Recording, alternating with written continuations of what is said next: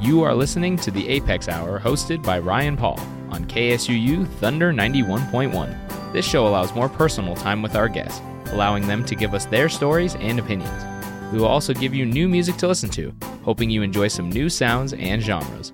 Welcome to this episode of the Apex Hour. Hello, everyone, and welcome back to the Apex Hour here on KSUU Thunder 91.1.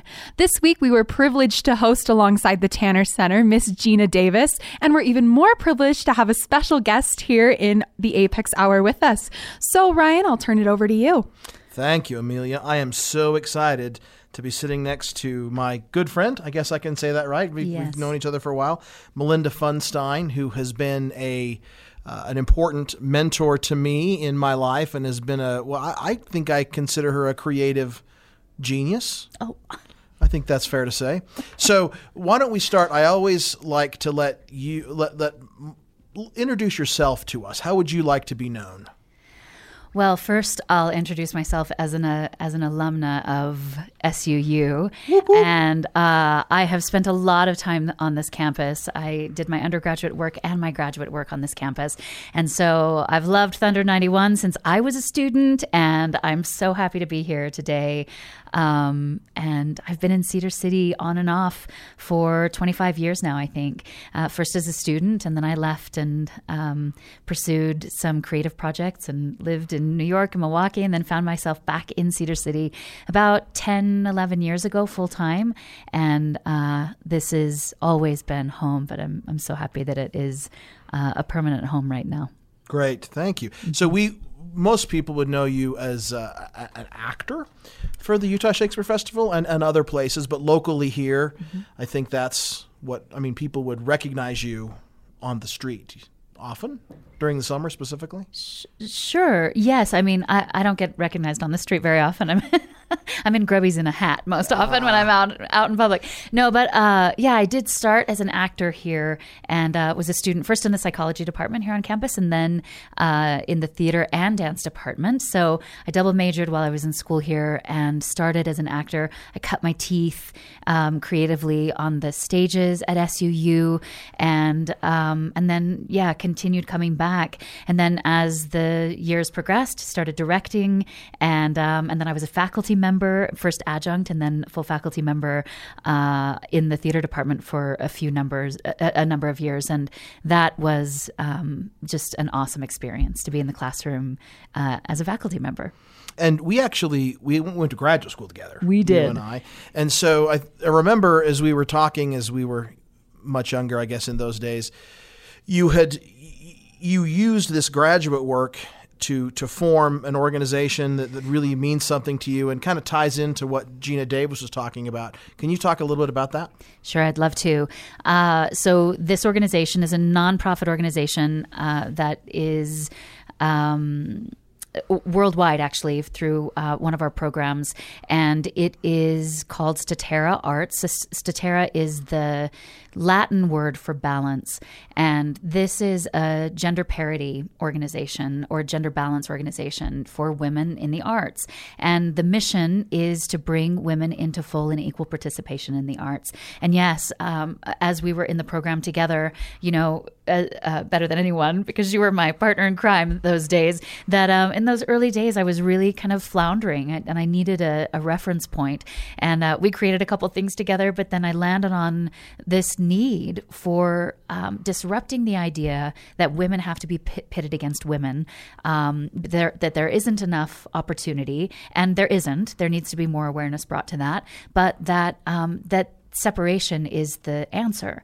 And we started asking questions in an informal way. And then, yes, while I was in the program, the Arts Administration program, I did utilize each of those classes to walk me through the process of forming a nonprofit and then gathering a little bit bigger, throwing events so that we could find our seed funding to establish the nonprofit.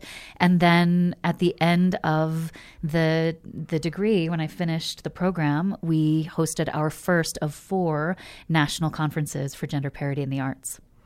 And let's when you say gender parity, let's define that term. Parity is balance. It's just balance. So we want to make sure that the opportunities that are available, that there, when there's an opportunity for a man, that there's also an opportunity for a woman, right?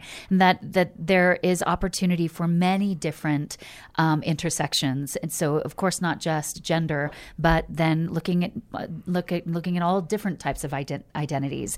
And so within the work that we were doing, we were also looking at the balance of race and of gender, of course, of size. Are there opportunities for people of size in a room? Are there people of differing abilities in a room? And are there opportunities for all of these different intersections? And then those intersections, I think, and the way that they overlap with gender. So, and when I say intersections, I'm talking about a term that was coined by Kimberly Crenshaw. And this is the idea that we are all made up of many different identities. So I'm a woman, I'm white, I'm in my 40s, I'm a creative, I have children, I'm a partner. All of those things, those are pieces of my identity that make up all of the different parts of me. And when you have a traditionally unrepresented identity, and then you layer on anything on top of it, then the misrepresentation or the lack of representation or opportunity just compounds and becomes bigger and bigger and bigger. So when we talk about opportunity for a woman of color who is generally falls to the bottom of any conversations about race or any conversations about gender, we want to make sure that we're talking about both of those things. And the intersection is just as important as talking about gender balance or about racial balance. So it's not just about finding opportunities. It's about changing the mindset of how we do what we do in not only producing art, but in thinking about these things in general. Yes, it is absolutely about changing mindset. And not only the mindset of the organizations and the institution and the leadership, but also the mindset of the people who benefit or do not benefit from the opportunity or lack of opportunity. So a lot of our work, and when we began the work with Statera Arts, we set out to work with organizations and leadership, executive leaders who have the power to make change within their organizations. And so that is top-down change, right?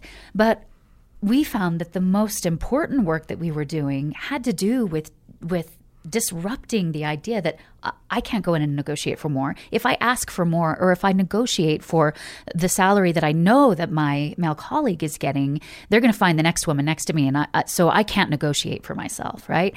That internal belief, that was what we went to work in disrupting. And that was really where our work naturally flowed in the beginning, because then we said, how do we do that? And that became mentorship was an answer for that. Gathering in spaces that were about networking and making friends and connections and finding opportunities for more collaboration, so that we weren't creating more opportunity for separation. That became our way of getting at the bottom up conversation, or inside out, with the individual person, how we actually advocate for that for ourselves. So I'm interested in this idea when you mentioned about women being pitted against women.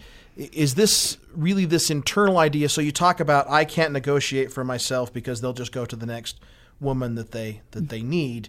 Is that idea coming from a top-down thing, or is it women themselves making that judgment? I mean, are there? I'm not answering this correctly, but are there challenges between women themselves? Is this a problem that is solved also internally as well as externally? I think this is a great time to call back to what we experienced with Gina Davis today. So much of her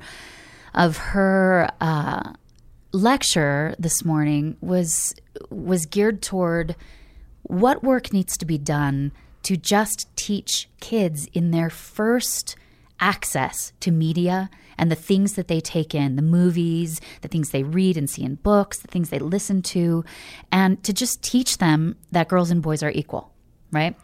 And I think then the answer to your question is, most of us don't receive a balanced. I mean, there aren't enough opportunity, or there isn't enough representation that is balanced in children's cartoons and movies, right? And Gina shared with us the numbers that tell us that is getting better.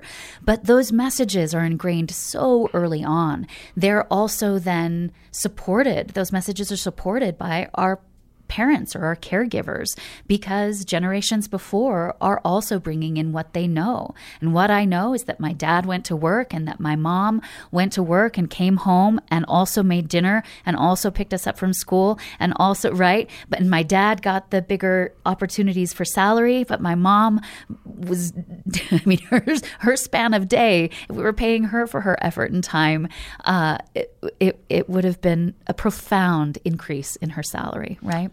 So it's kind of like when you, I hope this doesn't sound trivial, but it's like when you show your kids a movie that you watched when you were younger, and you think to yourself, oh boy, I can't believe I'm showing this to my kids, right? Because it's either more graphic, or then you, as a parent, it's different than when you see it as a kid. Yeah. And I guess it's interesting to think about what these kids are processing from the things they're watching at this moment. Yeah. Oh, during COVID, my best friend, Jason, came and stayed and helped. He's uncle to my kids.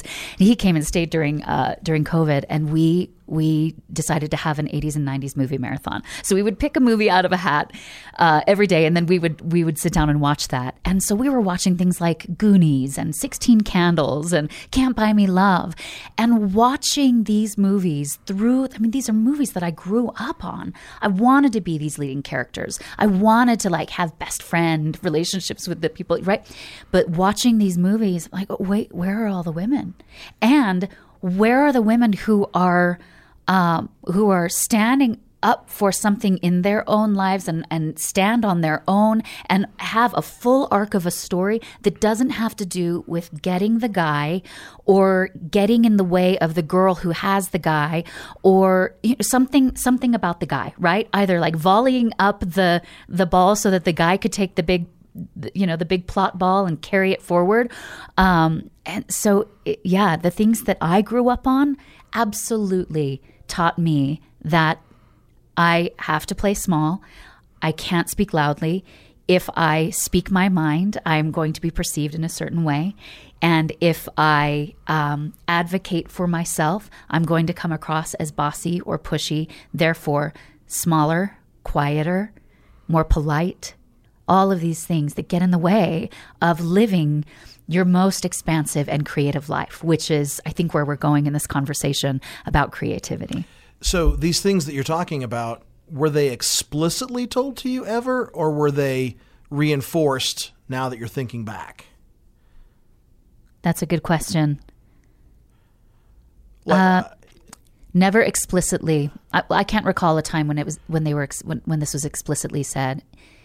Gina talked again today about unconscious bias. Right. And I think the unconscious aspect, giving people the benefit of the doubt, which is where I like to live. I think most of the bias is unconscious. I think it is just the way that we are brought up, the things that we've been taught to believe, the habits that, the way we live our lives, and the habits that we carry out in our lives. It's just, I think every message that I got when I opened up a teen magazine was, your job is to look pretty and look pretty and skinny, that was the messaging that I got as I was not, you have the ability to be a healer as a doctor or a scientist, and you have the opportunity to have these rad jobs. You have the opportunity to be a change maker in the world. And all of these ideas that were alive and well when I was a kid and playing make-believe on the street and owning my block, with these big make-believes about the kind of impact I was going to make in the world. Of course, I didn't know then. It was just big make-believe stories. But all of that imagination and creativity, for me, was never aimed toward opportunity. It was aimed toward this is just fun and games, but then when you get older, the job just fits in this little box of what your place in the world is. Do you think that is one of the reasons that acting resonated with you? That it led you to be these different types of people that you were kind of thought you couldn't be? Interesting question. I think the bug for acting came from a desire to express bigger. Yes, I think the answer is yes. The interesting thing is the roles that I was right for and quote unquote right for that I was getting when I was first entering the field were just like the roles that I was brought up on. All I was doing was lobbying up the ball for the men in the stories to take them and run with the plot in the really cool storylines. Very cool. So we're going to go to our first break. And normally, as I have mentioned to you, we ask our guests to choose some of their songs. And when I asked you that, you pretty much told me, well, my favorite song is the one right in front of me. No, right? Yeah. So I chose some songs that reminded me of you, and this is one of my favorites. This is a really sing aloud song for me. When I hear this song, I think of you and a few other people in my life because you have stood up and expressed these ideas with a strong and powerful voice. And that song is "I Am Woman" by Helen Reddy. Oh yes.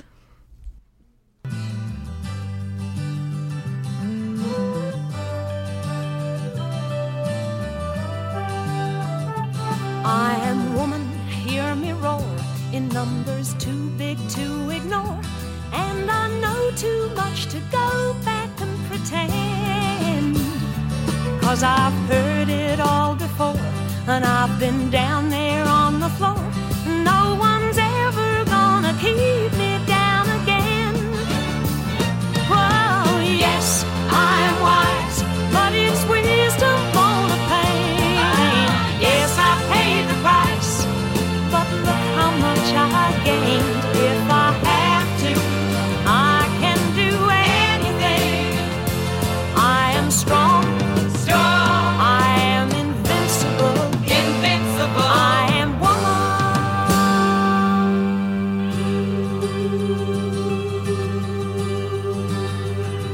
You can bend but never break me, 'cause it only serves to make me more determined to achieve my final goal.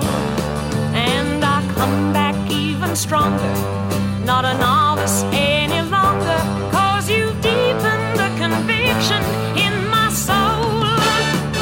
Oh yes, I am wise, but it's wisdom for the pain. Yes, I paid the price, but look how much I gained. If I have to, I can do anything. I am strong, I am invincible, I am woman.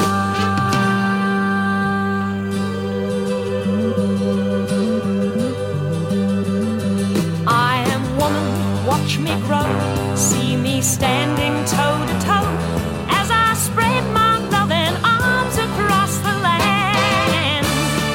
But I'm still an embryo with a long, long way to go, until I make my brother understand.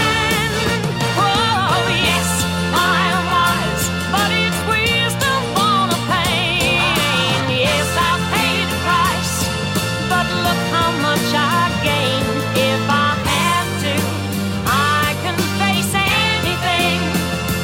I am strong, I am invincible, I am woman. I am woman. I am invincible, I am strong, I am woman. I am invincible, I am strong,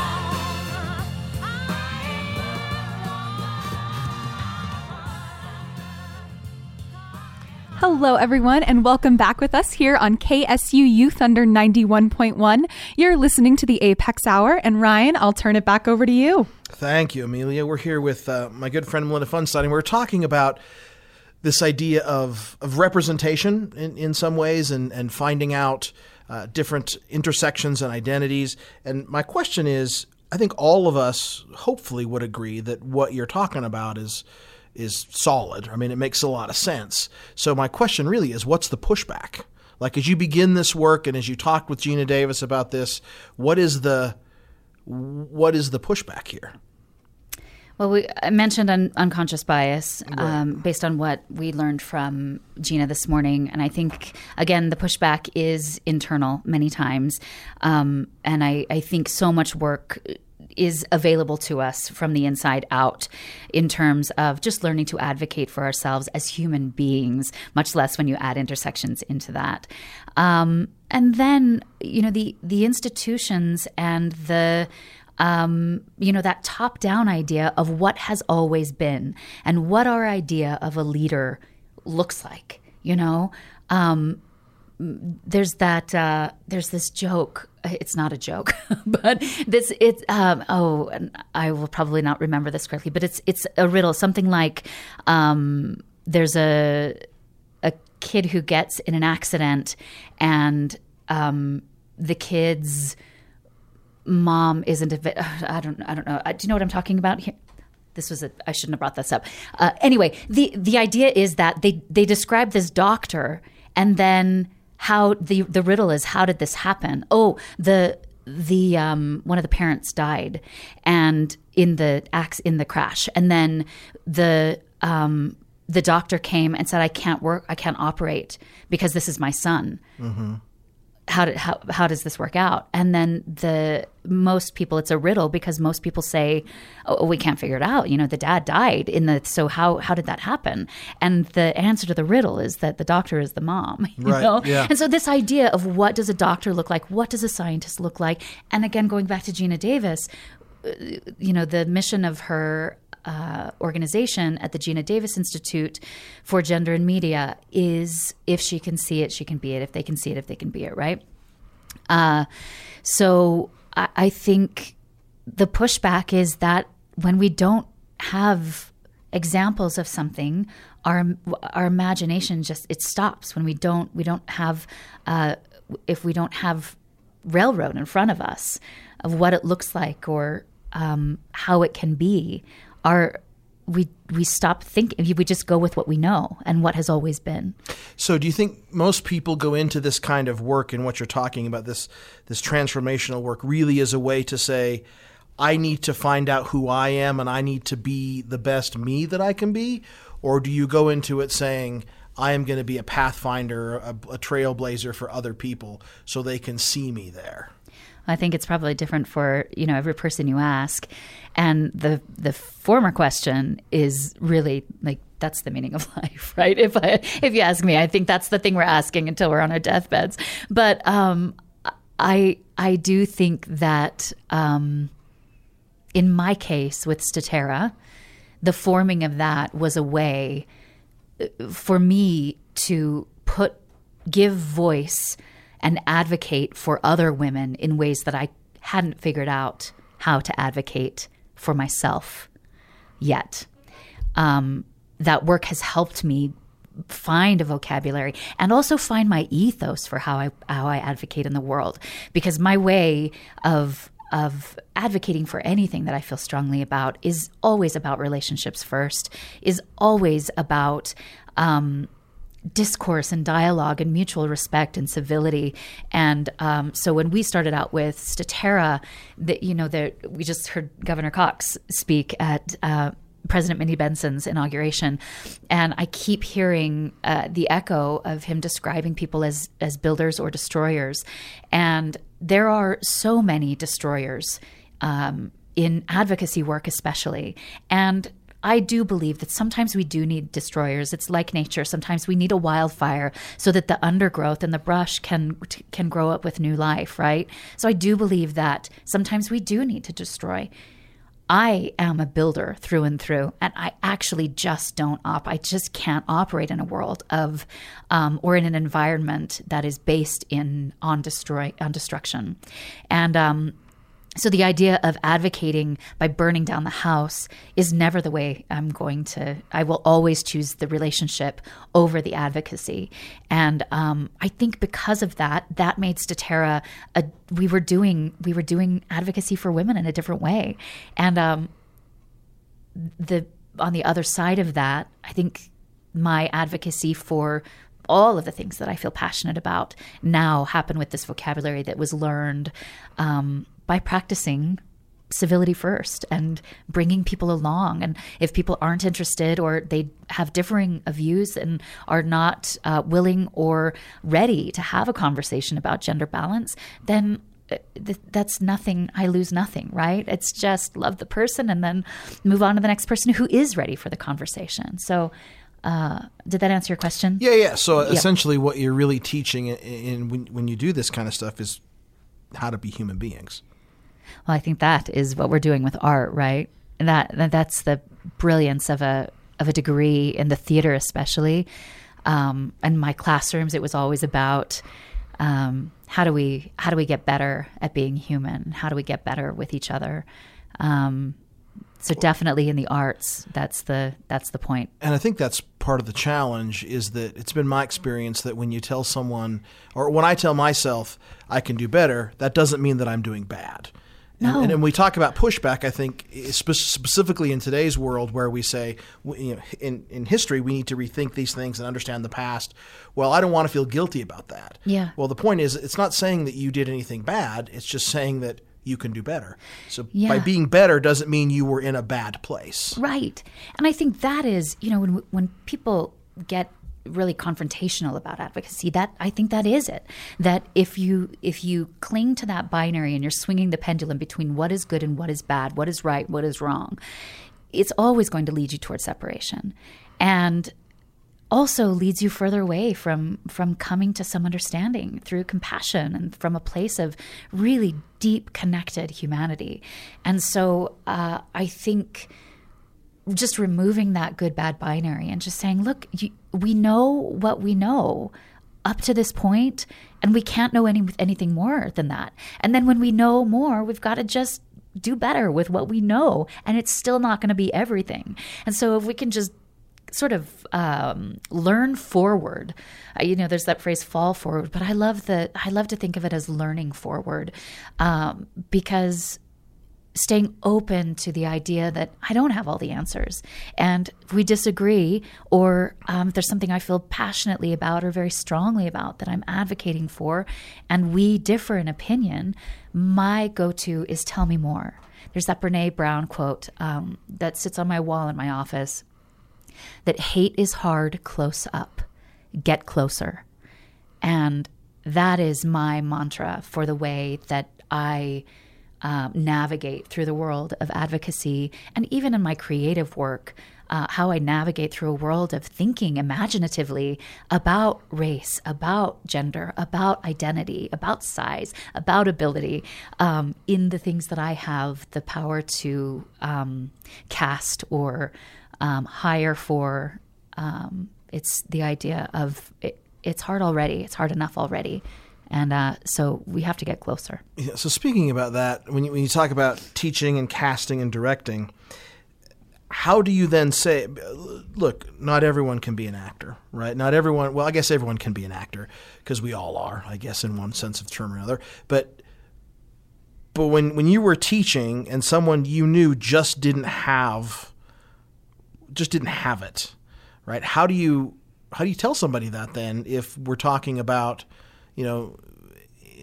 compassion and inclusivity? I mean, how do you have those uncomfortable conversations, which will come about not just acting, but about hate and race and gender and all those other kind of things? Yeah. Well, that's the reason that I in my classroom, it was never about being the best professional. It was about how do we get better at being better human beings. And, going from studying psychology to being an actor, I always used to say that I went from studying human behavior to studying human behavior, you know? And the more we know about human behavior, the more we understand, well, that we know less, that we don't know everything. And the more we understand just and respect the differences, I think, between human beings. And when we are playing out stories and narratives, and when we are storytelling and using the voice of a character who has a particular set of circumstances, we have to expand our perspective beyond what we know. And I think with that comes a greater amount of space, I think, for more acceptance. I don't like the word tolerance, more love, really. Does that answer your question? Yeah. So what does a better human being look like to you? I mean, what? Obviously not perfect, but what does a better human being look like? I don't know what a better human being looks like, but I know that I feel like I'm doing it better when I am open to learning, and especially when I fall, or when I feel like I am out of alignment with who I want to be or the way that I'm showing up in the world. For me, better feels like, what am I doing with that? Am I able to not dust myself off, but really witness the lesson that is available, and then what's on the other side of that lesson? I think that idea of doing it better, and this is something that I did with my classes too, and when I speak, this is something I share with this good, bad, and ugly thing. And it's just any time you do something of importance, or anytime there's a framework around something that you're doing, just asking, what did I do well? Like, what do I want to do again? And then the bad part, and again, not the good, bad binary, but is for me the question, what do I want to do different or better next time? And then the ugly is, where did I self-sabotage and get in my own way? And that middle question of just being available to the lesson of, all right, so I know what I did well. I know what I want to do again. I know where I self-sabotaged. But that middle question of, what do I want to do differently or better next time, just opens up a world of possibility for learning. And that feels like what better looks like to me. Cool. Let's move into our next break. This, thank you, by the way. This song, I heard you actually sing this once, and it is very thoughtful to me. It's from one of my favorite all-time musicals, and we went through a challenging time in COVID, and you and I have known each other for many years, and we are both in different places than when we first met in a variety of ways, and I think about this often and used this phrase before, but this is from the musical Ragtime, a song called Back to Before. And this is the idea of a mother and a wife who can't adjust to what the life in which she has supposedly supposed to be. Is that fair to say? I'm telling that story correctly? Sure. But this is a beautiful version, and I remember, I can still see it in my mind, you singing this, and I use this all the time, this phrase that we just can't go back to before.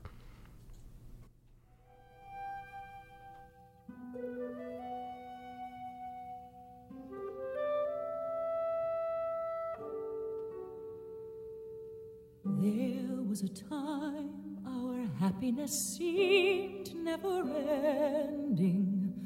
I was so sure that where we were heading was right. Life was a road so certain and straight and unbending. Our little road with never a crossroad in sight.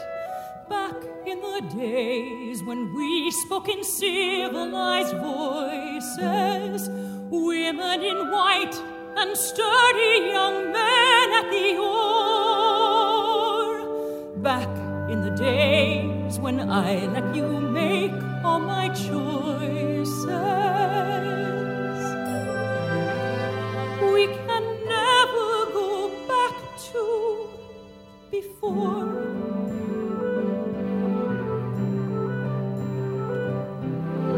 There was a time my feet were so solidly planted, you'd sail away while I turned my back to the sea. I was content, a princess asleep and enchanted.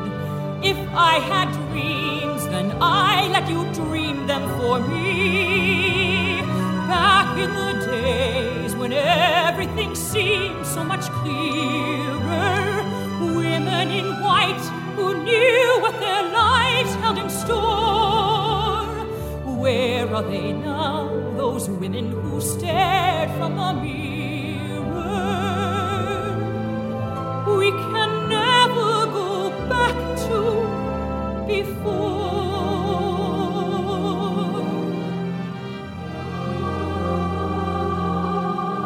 There are people out there unafraid of revealing that they might have a feeling, or they might have been wrong.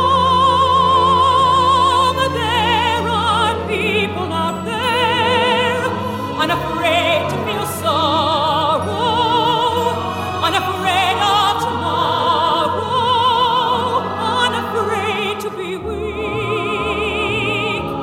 unafraid to be strong. There was a time when you were the person in motion. I was your wife. It never occurred to want more. You were my sky, my moon, and my stars, and my ocean. We can never go back to before.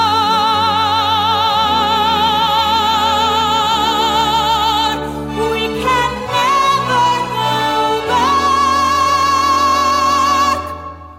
to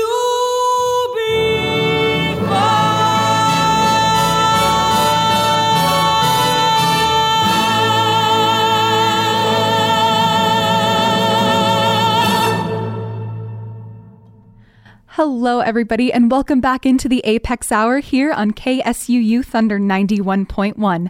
That was Back to Before from Ragtime the Musical, and I'll turn it back over to you, Ryan. Thank you. So I want to talk about creativity a little bit, and really my first question about this is, when did you know what you wanted to do with your life? Or have you found that out yet? I think I'm on a pretty good aligned track right now. I didn't know as a kid what I wanted to be. As I said, I was always very interested in human behavior. I still think that I will go back and do some doctoral work in psychology, but more in the space of wholeness and moving beyond equity, diversity, inclusion, and access to that belonging stage, which I think is the result of equity, diversity, inclusion, and access work. But then for me, I want my doctoral work to be about what wholeness looks like, which I think is what is yielded by belonging. So I know that that's a trajectory I'm on, but I also am incredibly interested in leadership now. And so I want my work in the leadership world to take root in a way that is about wholeness and how we nurture more holistic environments where people can show up more authentically, more whole, in more compassionate and loving and holistic ways. As a kid, I didn't know that. I just knew that I just thought human beings were really cool. Came to school to study psychology. And then, of course, I think the creative in me found fulfillment in telling stories and picking up narratives that weren't mine, to mine them for humanity that I hadn't peeked into yet. So I'm going to work backwards here. So how did your then creative expression, how has it changed over time? I don't want to say matured, but how has it changed? It's it just becomes freer and freer.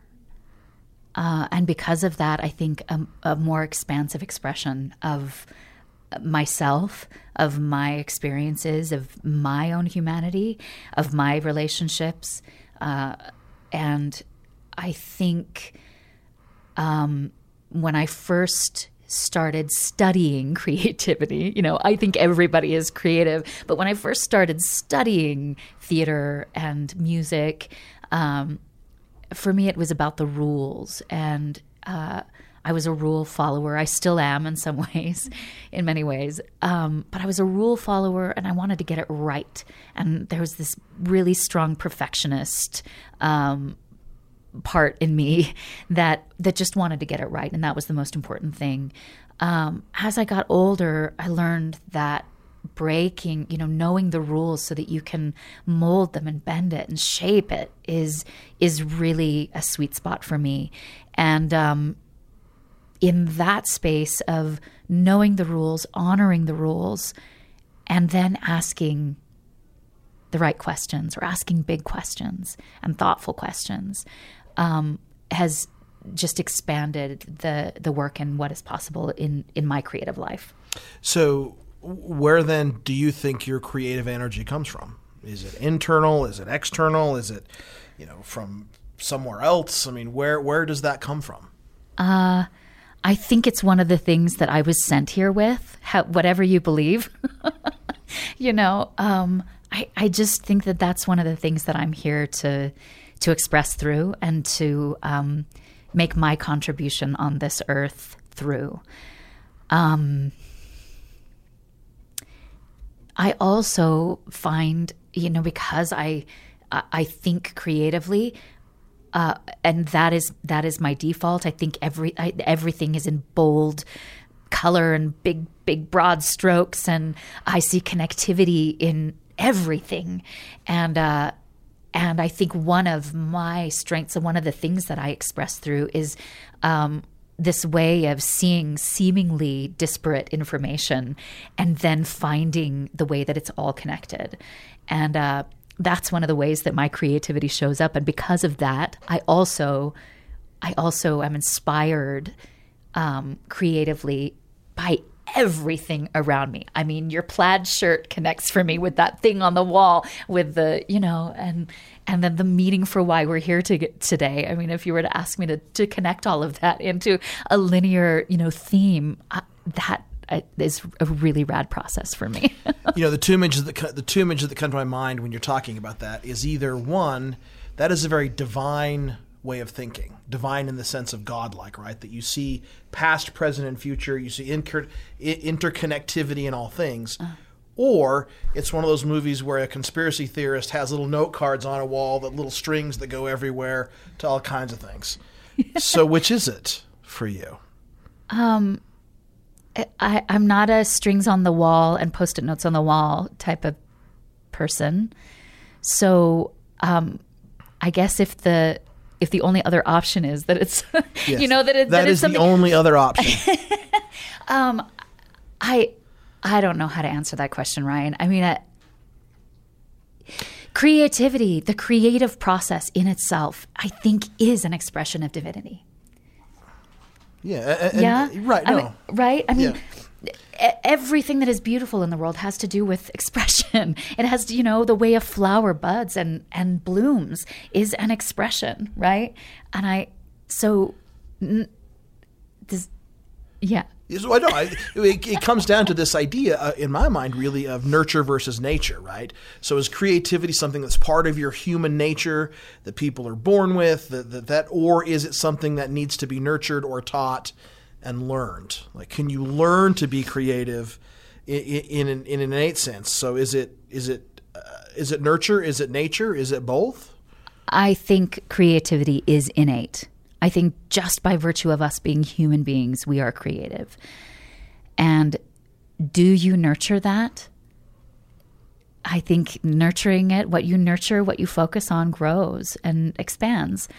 But I believe that nature is absolutely a part of it. And I think we all start as extremely, as creative beings. And that the nurturing or lack of nurturing, whatever specific pieces of our identity and our personalities and our humanity is what we do. I think that's what we do with it. And I guess to kind of thread our conversation together is that in many ways, almost every act of creation is also an act of destruction. Is that, am I too thinky there, or is that something that, does that make sense? I mean, the simple sense is like we've seen those old-timey Antiques Roadshow places where painters had painted over canvases, or I'm going to take this like a collage, for example, is destroying pieces of something to create something else. Some acting teachers would say that I need to destroy you completely so I can rebuild you into this character. And I say N-O.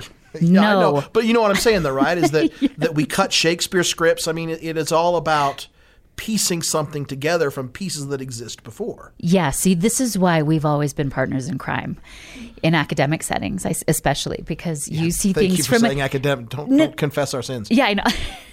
No, but I that's a really cool way of thinking about it. And I just think of everything as creation. So I love that way of describing it.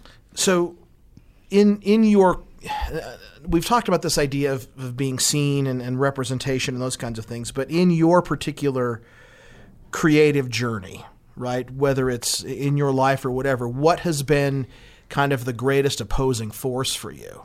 What has pushed back against you the most as you think about that? Myself. 100%.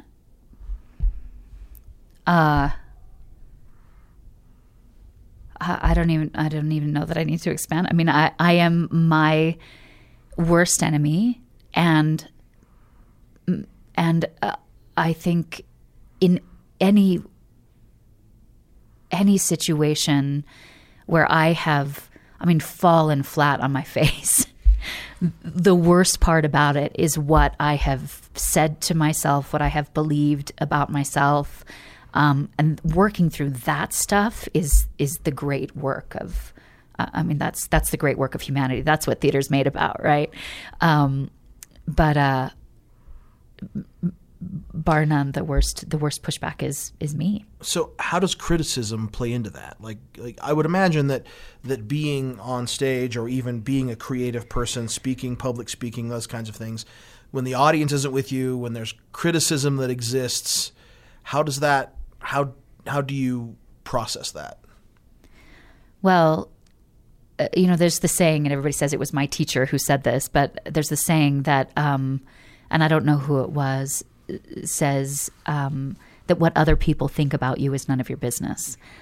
And for me, what people thought of me, it's not that I've got this handled now at the ripe old age of my age, but I think when I was younger, I really believed what other people said about me, and I was really concerned about what other people said. And I think as I have matured, as I have done my own work and in my human way, the less it is, the more I understand that people are just coming from where they're coming from, right? And that it actually is none of my business what they think of me. And so in a really aligned and solid and when I'm really firm on my feet and really aligned in who I am and what I'm doing, that's Zen putting in the zone for me. I'm all there. I know that what they think is none of my business. I'm just going to keep trying to do my best. Mm-hmm. That's not the state that I or anybody lives in all of the time. And so when there's criticism, sometimes it stings. And in my profession, there's a lot of criticism. And, people feel as though it is their job to tell you how you're doing your job when you were an artist. And I think you grow a thick skin.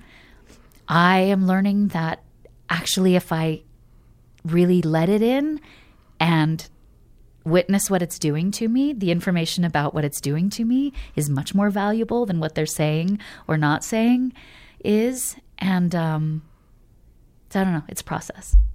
I think that's sweet. And we're going to go into our final break because I want to. This song is is important to me because we talked about creativity. We directed a little bit toward criticism, and this is a person who received lots of criticism, but is considered to be an American icon. And I will tell you this: this song is called "It Ain't You, Babe" by Johnny Cash. Because one, you're the most Johnny Cash person I know, and so just put that there. Secondly, we always think this song is Johnny Cash singing about a partner, but if you think about it, when you hear it, his wife June Carter is singing along back at him. So this to me reminds me of you as being this creative person who's saying, look, I'm not the one you think that I am, because you have mentioned that people come on and could come to you and say they think they know you because they've seen you on stage. Mm-hmm. And it's like, I see this. She says, it ain't me, babe.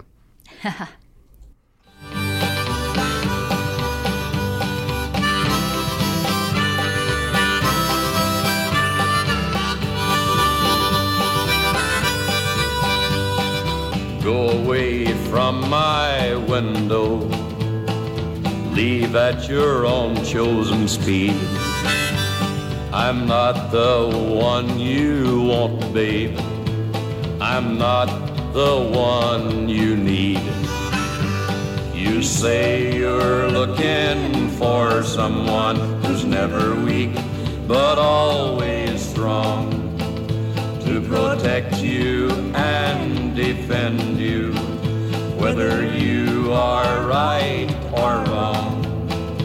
Someone to open each and every door, but it ain't me, babe. No, it ain't me, babe. It ain't me you're looking for, babe.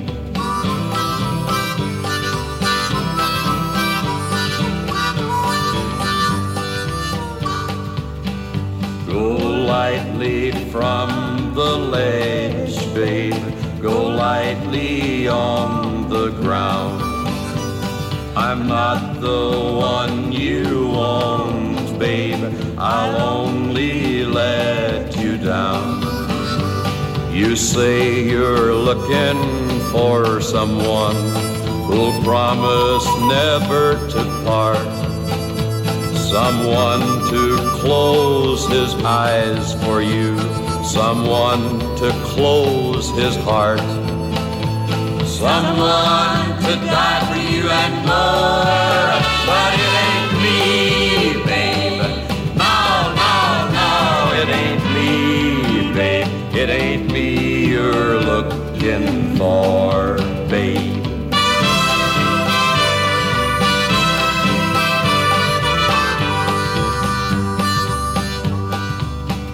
You say you're looking for someone to pick you up each time you fall, to gather flowers constantly and to come each time you call, and will love you for your life and nothing more. But it ain't me, babe. No, it ain't me, babe. It ain't me you're looking for, babe.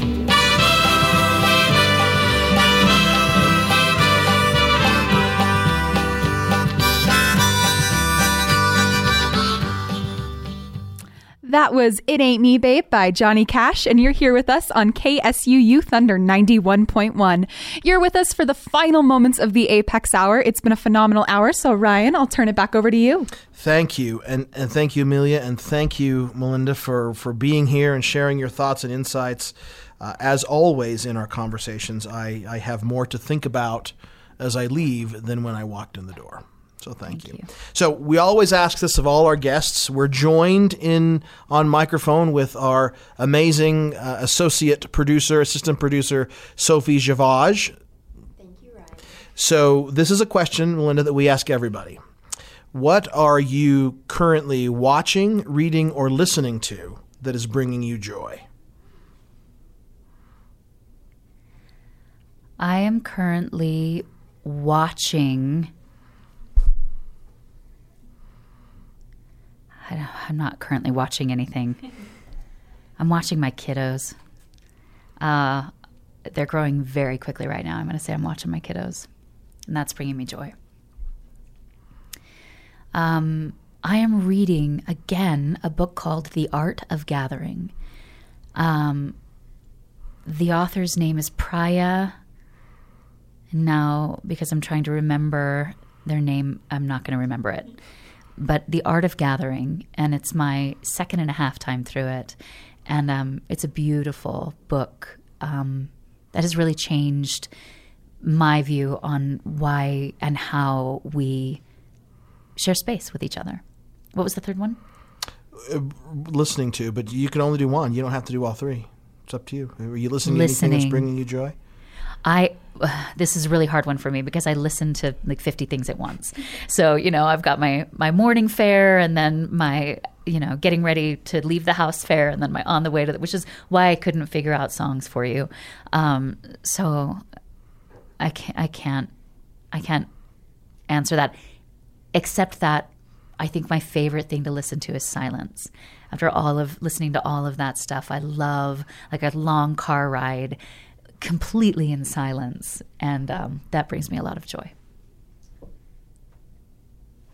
See, I'm bringing silent. I was being silent to bring joy. Sophie Javage, what are you currently watching, reading, or listening to that is bringing you joy? So there's this show on Amazon Prime, and Amelia and I were actually talking about this yesterday. It is called Modern Love, and it is a compilation of all these stories of people who live in New York, and it's not just romantic relationships, but it's friendships, and it's like internal relationships with oneself, and it's all these cool different stories, and each episode is done by completely different actors, and like none of them correlate except that they're all in New York City. And that has brought me so much joy this week. I've not been able to stop watching it, and it's just a really cool show to check out. Cool. Thank you. Amelia Nauman, what are you currently watching, reading, or listening to that is bringing you joy? See, I have to piggyback off of that because it's what we were talking about. Modern Love, the podcast, is mine. I'm not too much into the TV show. I haven't gotten into that yet, but I would highly recommend the podcast. All right, Ryan, so I'm going to turn this question back over to you. What are you currently watching, reading, or listening to that is bringing you joy? I have rediscovered a song that means a lot to me. We've been thinking about music a lot recently. It's a song called I Gotta Be Me. Now, there's two versions of it. There's Steve Lawrence, who all of you were too young to remember, as kind of I was as well. But the version that is the best is Sammy Davis Jr., who is the consummate showman.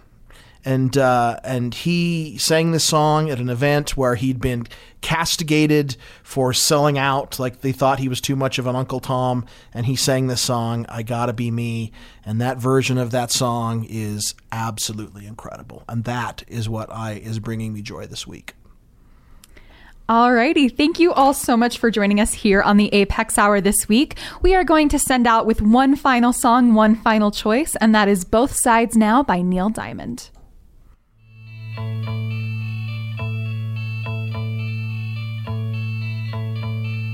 Rows and flows of angel hair, ice cream castles in the air, feather canyons everywhere. I've looked at clouds that way, but now they only block the sun. They rain, they snow on everyone. So many things I would have done, but clouds got in my way. I've looked at clouds from both sides now, from up and down, and still somehow it's clouds, illusions I recall. I really don't know clouds at all.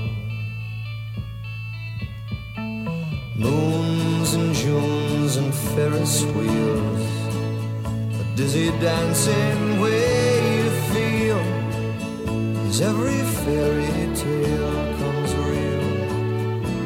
I've looked at love that way, but now it's just another show. leave them laughing when you go.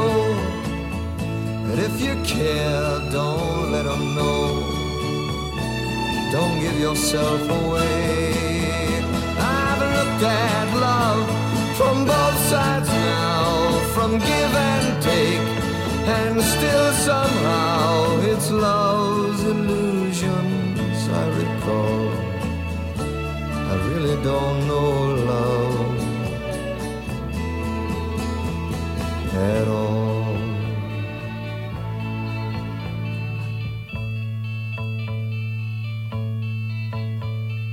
Tears and fears and feeling proud, say I love you right out loud. Dreams and schemes and circus crowds, I've looked at life that way. But now old friends are acting strange. They shake their heads and say I've changed. But something's lost when something's gained. Living every day. I've looked at life from both sides now, from win and lose, and still somehow it's life's illusions I recall. I really don't know life at all.